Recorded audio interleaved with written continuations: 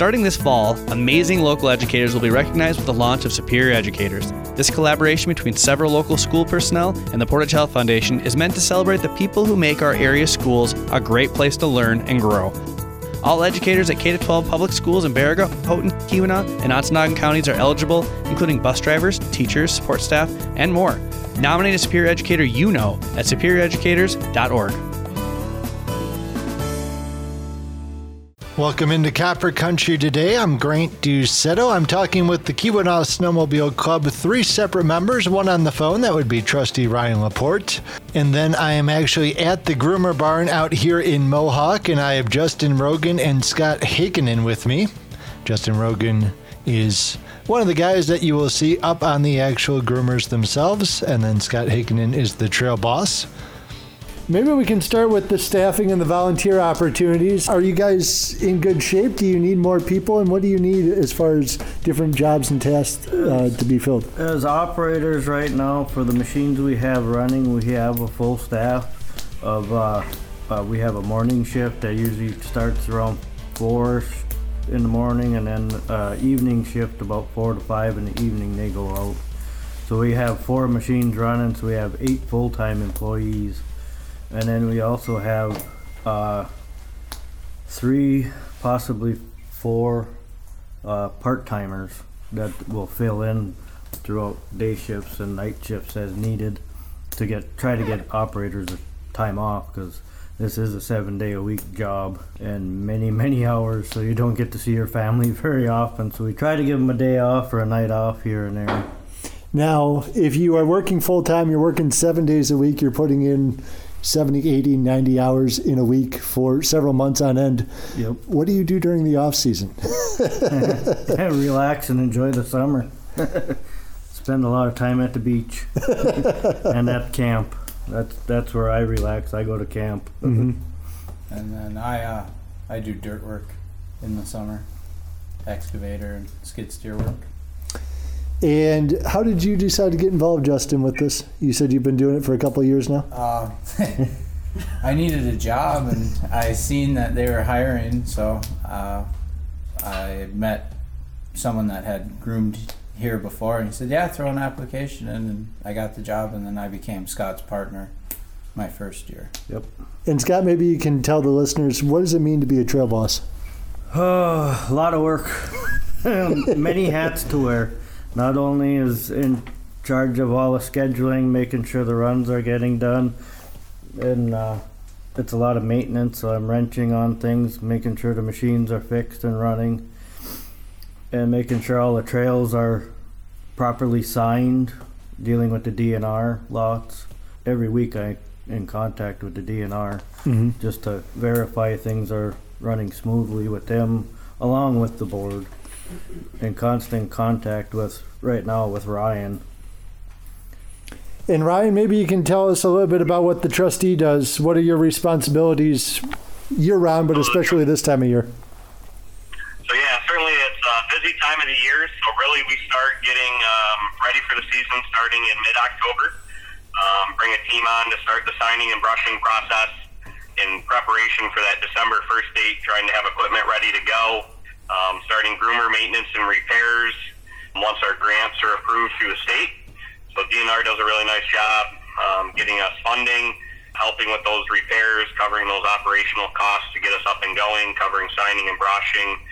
We get reimbursed per mile of trail that we maintain. And as a trustee and as a board, we're really oversight for the club, so we're guiding the direction, working with Scott on staffing needs, projects, grant paperwork. That is a huge asset to us within our office. So she's the one that's really responsible for the grant paperwork, making sure we're documenting everything correctly, getting that submitted to DNR. The entire program operates on a reimbursement basis. So we have to have our ducks in a row in the work that Scott does in coordination with them, making sure that we've met all of their expectations in order to get those reimbursements in place. So that's kind of the main preparation for the season that the board's responsible for and throughout the season. And then while Scott says, hey, I spend a lot of time at the beach, he's also spending a lot of time in that summer season identifying trail projects, helping to put together the requests for grants from the DNR to fund trail improvements for culverts, bridges, trail work, if we want to add a trail or put a trail back from service. So Trail 3 getting repaired. Hopefully next year will get us back up to 5 operational groomers again and enough mileage to support that. So normally the club would be running with a full team of 5 groomers and 10 full-time operators to cover our over 200 miles of trail, but we're at that tipping point with Trail 3 closed right now to not be at that. So we'll be working closely with the DNR to continue to grow that mileage and get us back up to 5 groomers and continuing to grow the club and have a good presence. Scott, maybe you can talk about dealing with the DNR, what the process looks like. One of the aspects I deal with, like starting in the fall, is the signing and going through and making sure all our signs, all the trails are signed properly. And once I have that and help with Justin and other guys, we get all of it done, I contact the DNR and they'll come out and they'll inspect it, go through, and if we're missing signs or it's signed improperly, he'll let me know and we go fix it.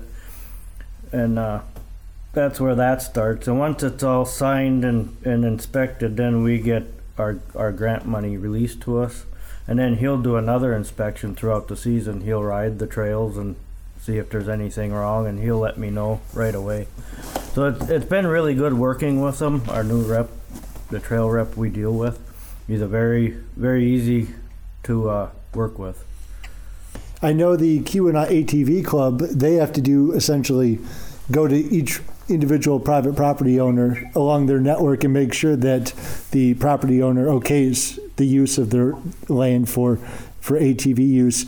Do you guys have to do the same thing, or is it done through the DNR and they negotiate the easements? It's done through the club. A lot of the board members take on that responsibility on getting all the paperwork, insurance, because there's liability insurance for each landowner, and so it protects them if there's accidents or anything like that. But that'd be something maybe Ryan could answer better than I can. Sure, Ryan, as far as negotiating with private landowners throughout the trail network, is there a benefit to them if they want to participate? Do they get reimbursed at all? There is a small per mile rate that they do get paid. I'll be honest, Graham, I don't know the whole piece of that yet. There's like a per quarter mile reimbursement for that, plus we carry the liability insurance to hold them harmless if something happens on their property. There is a lot of landowner outreach that has to go on, very similar to the ATV club. If people are going off trail, going in places that property owners don't want the public to be traveling to, so we may at times have to put up additional signage. Hopefully it doesn't come to the point of snow fences and tape, but Scott, maybe you can comment if we have had to. But there are a lot of outreach and communication that we have to do with those property owners as we're maintaining that trail through there, whether it be during the snow season or during the season before or after when it comes to projects and signing and brushing, so they're aware of what's going on their property. Do most property owners, are they pretty excited to be a part of it, or do you have to do a little convincing? I think it goes both ways. I think the vast majority are happy to be a part of it, especially with the responsiveness that both clubs provide, both the ATV club and the snowmobile club. And then there's always a few that, it comes and goes depending on how well our users respect their land and their property. So that, just varies depending on what's gone on in the past. But Scott, you spent a lot more time with them. Would you say the majority of them are happy to be a part of it, happy to work with us? I believe so.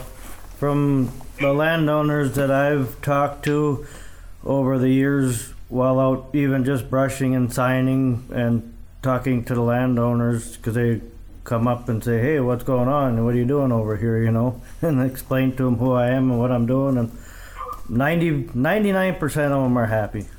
There's always that one fraction that, they don't know if they're going to keep doing it because of loud pipes, or they're tearing up their farm fields, that kind of thing.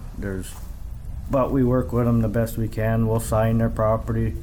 Like we have a one up in, Copper Copper Falls, Yep, Copper Falls. where it goes right through his front yard, and he was having troubles last summer with ATV traffic because it's a snowmobile only trail, not open to ATVs. So we went and posted it, no ATVs, private property, no wheeled vehicles, and he was happy, and that stopped the problem going through in the summertime.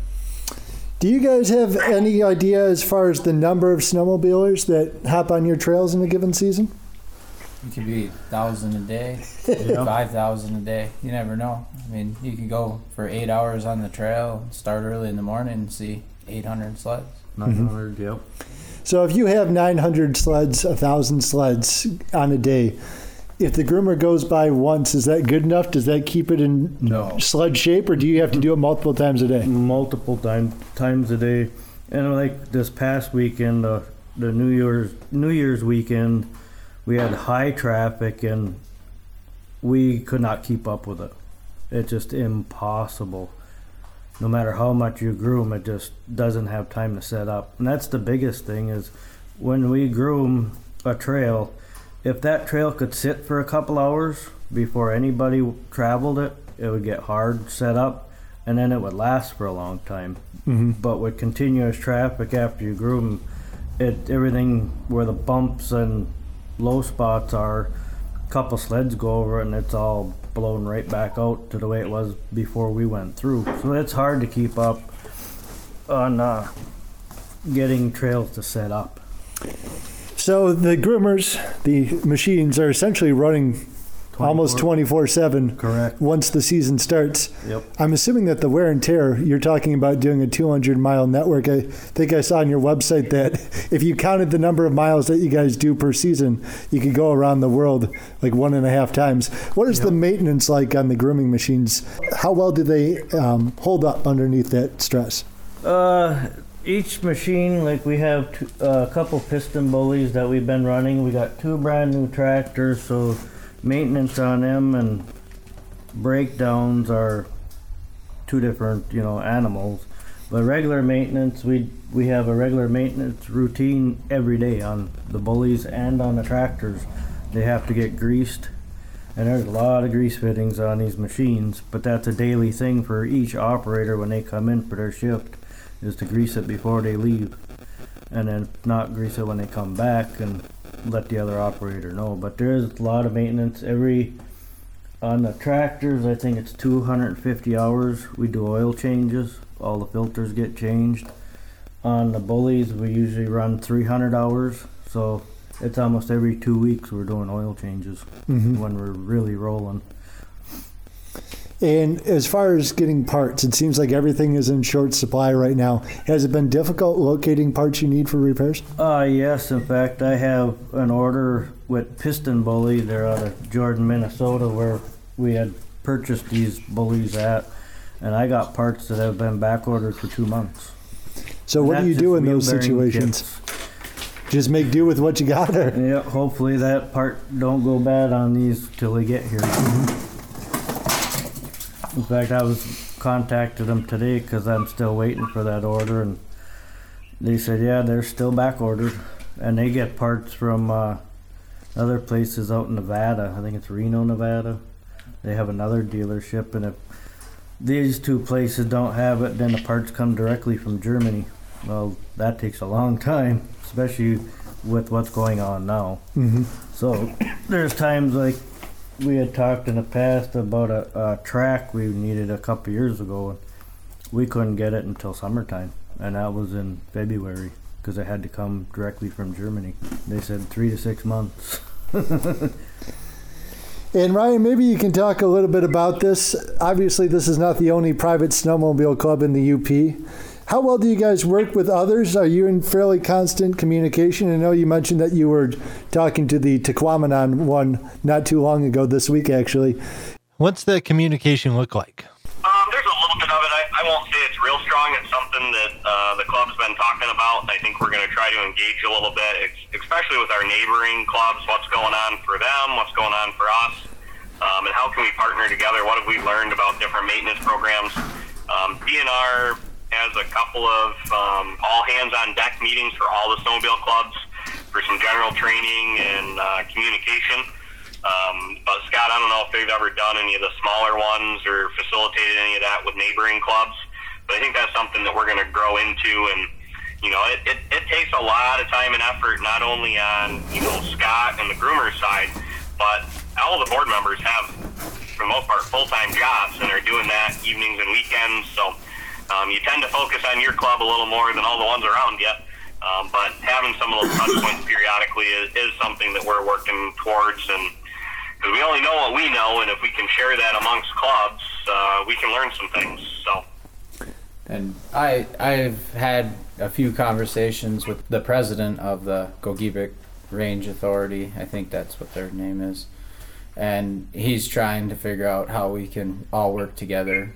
Because he said he'd like to come up here and try to run with us, and I'd like to go down there and try to run with them too, see if they do anything different. He wanted to see what we do different. So.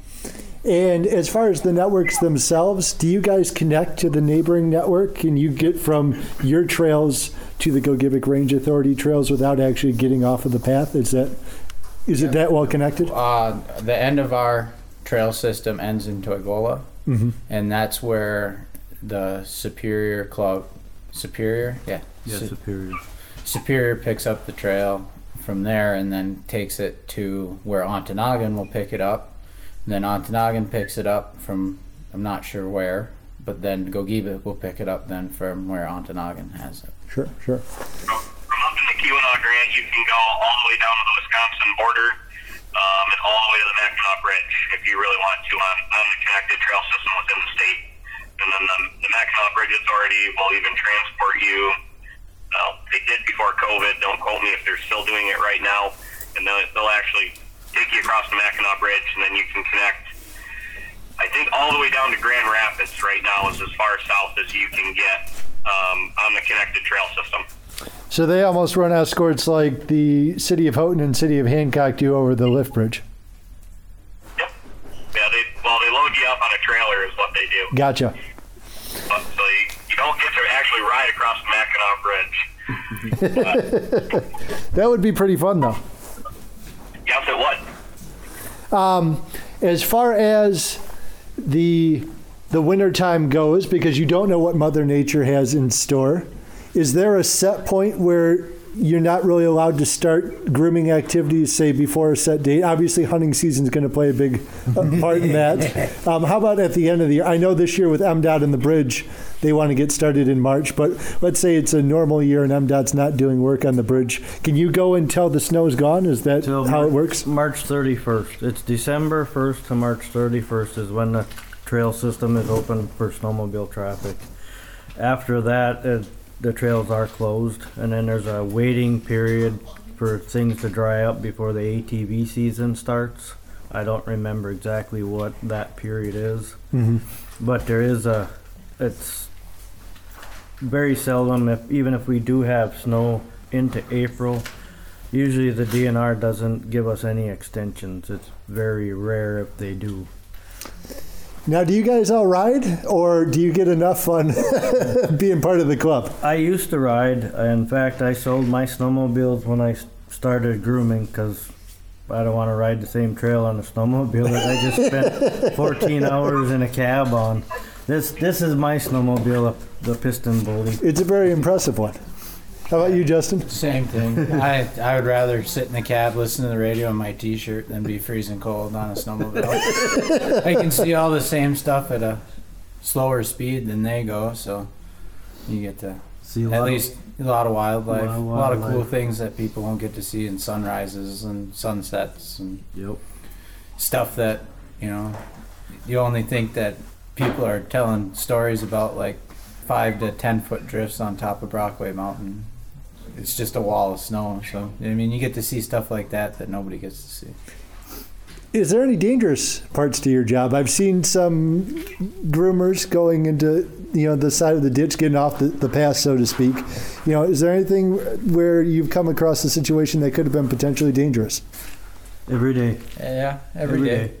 The biggest danger we have as operators running these machines on a trail is snowmobiles running into us, whether it's head on or into the back of the drag or even rolling into the sides of the machine trying to go around. My second year, I was hit head on twice in the plow. Luckily, nobody was injured. But it happens more than you would like. So I would assume, especially in the overnight hours, that could be a major danger, or does it matter? Daytime mostly, usually. because you can't see the lights. So normally that's why we leave so early in the morning to get out, because normally we're coming back. We're back to Mohawk pretty much by the time the traffic starts. Yeah. And you mentioned seeing some things that you had only heard stories about.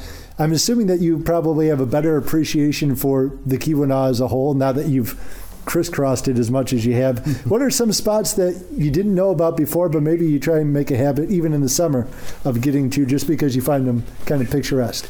I don't know. I'm kind of lucky because my deer hunting camp is on the snowmobile trail, so I get to go by that all the time. That's kind of cool to see it in the winter when we normally don't go out there. And then, I don't know, like the top of Brockway in the wintertime is just so different compared to the summer. I don't even like going up there in the summer because in the wintertime you can see so far. You know, You don't have the leaves and stuff in the way. They're beautiful, but they do obstruct a lot. And it's kind of cool because you look down on top of Brockway, and I haven't been up there this year in the dark enough when it wasn't snowing so I could see, but you could see the Keweenaw Mountain Club, or Mountain Lodge. The Mountain Lodge. You could see their ski trails lit up, or their snowshoe trails lit up through the woods. It looks really cool. And then sometimes coming around the other side of Copper Harbor, closer to High Rock, you can see Brockway Mountain, and then you can see another machine up on top of Brockway. So that's kind of neat. What kind of animals do you come across? Obviously, bears are going to be in hibernation. Yep. I'm assuming foxes would be out, coyotes, wolves, that kind of stuff? Last year I saw 7 wolves, lots of partridge, deer. We've seen lots of deer this year, actually, more than last year even.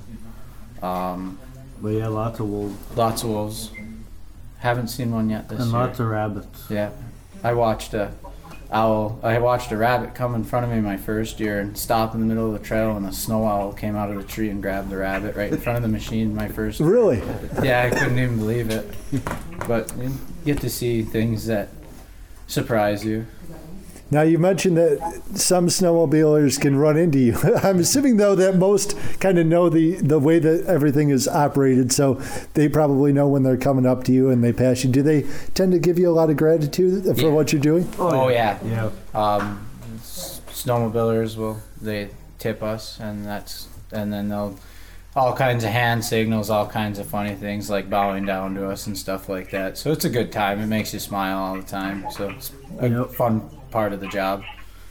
Obviously, since 2018, we haven't had the Lake Linden run open between Hancock and Lake Linden because of the damage from the flood. Right. I'm assuming that that's probably increased the traffic on the other trail going up towards Calumet. Yes. Would it actually be better for the club? Would you prefer to have that back open again? Will that make things easier for you guys? Yes, because that would lighten up on the traffic from between Hancock and Calumet, because that's the only way to get north right now. So that would tremendously help the strain of traffic on our trail system. So I would like to see it back open. I'm hoping in next summer, like they say, supposedly they're going to fix it. It'd be great for us and great for the sport. Mm-hmm. Obviously, Ryan, you mentioned that the DNR does a reimbursement. That's the main source of your funding.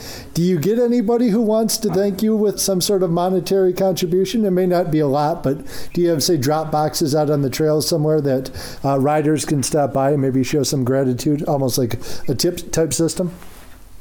Yes. So we've got, I don't even know how many boxes total we have, but all the businesses that are along the trail system and sponsor on our maps get a box, they get maps to be able to take those donations in on our behalf, and then we go around and collect those periodically. We do advertising dollars through the map, and also on our grooming equipment on the drags. We've got some sponsors on there, and then we also do club memberships as well. So you can become a member both as an individual or as a family or as a business to help support the club and help fund projects. And then we're actively doing a fundraiser for a new groomer barn down just on the west side of Calumet there. So we've been actively working on that and always looking for volunteers to help with fundraising or projects in the club. So certainly anybody that's interested can reach out to the website or the phone number on the club website to help get involved and be a part of that process. And you mentioned you guys are looking to do a new groomer barn. How long has that been in the works for? Do you know? That's been in the works for a couple seasons now. They've been working on it, and they finally put up the structure this summer. The roof is done, and I think they're still doing the siding, trying to complete it, wrap it up. But we won't be in there until next season because there's still a lot of work to be done. It still needs concrete poured, all the electrical, the plumbing, the drains, the heaters. So it's a long list of stuff that still has to be completed before we can move in there with these machines and work on them in there and work out of that garage. And you mentioned you have at least a little bit of space down in South Range for one of the groomers? We have there's a barn down there that we store one of our groomers for the south end on. It's not heated, so it's hard to get the machines to get thawed out. So we try every couple weeks to bring it up here and get it thawed out, do maintenance on it, and then it'll go back down. The biggest thing is keeping them thawed out at least a couple hours between shifts because they come back as big ice balls. I can believe it. Yeah. And you mentioned the need to do an oil change every couple of weeks, so I'm assuming it's operating under the same parameters? Yep. Every couple of weeks when we're running full time, there's an oil change on each machine. 'Cause it's right at the 250 to 300 to 400 hours you're running in 2 weeks. We're getting up close to a half hour, guys. Is there anything I haven't asked about that you think should get mentioned about the operations? If somebody wants to get involved, maybe help with different volunteer opportunities? We do in the fall before the season starts. Usually it's couple weeks after we do start in October. We do have a volunteer weekend where people can come out and help us on the trails, clear brush, put up signs, usually on a Saturday, and we'll usually post it on the website, the Keweenaw website, and I think they posted it on the visitor center's site too. So we'll definitely be doing that again next fall, so if people want to come in and help out, it'd be great. We appreciate the help, and we even had a little lunch for everybody afterwards this year and show appreciation for the volunteers that showed up and helped us. Mm-hmm. And where is that kind of the central location for that? We all meet at the Trailside Lodge. Okay. And Copper Country Rentals, there is where we all meet and we disperse from there. So if you're listening, mark your calendars for October in the Trailside Lodge if you want to help out the Keweenaw Snowmobile Club. We'll be back with more Copper Country Today in about a minute.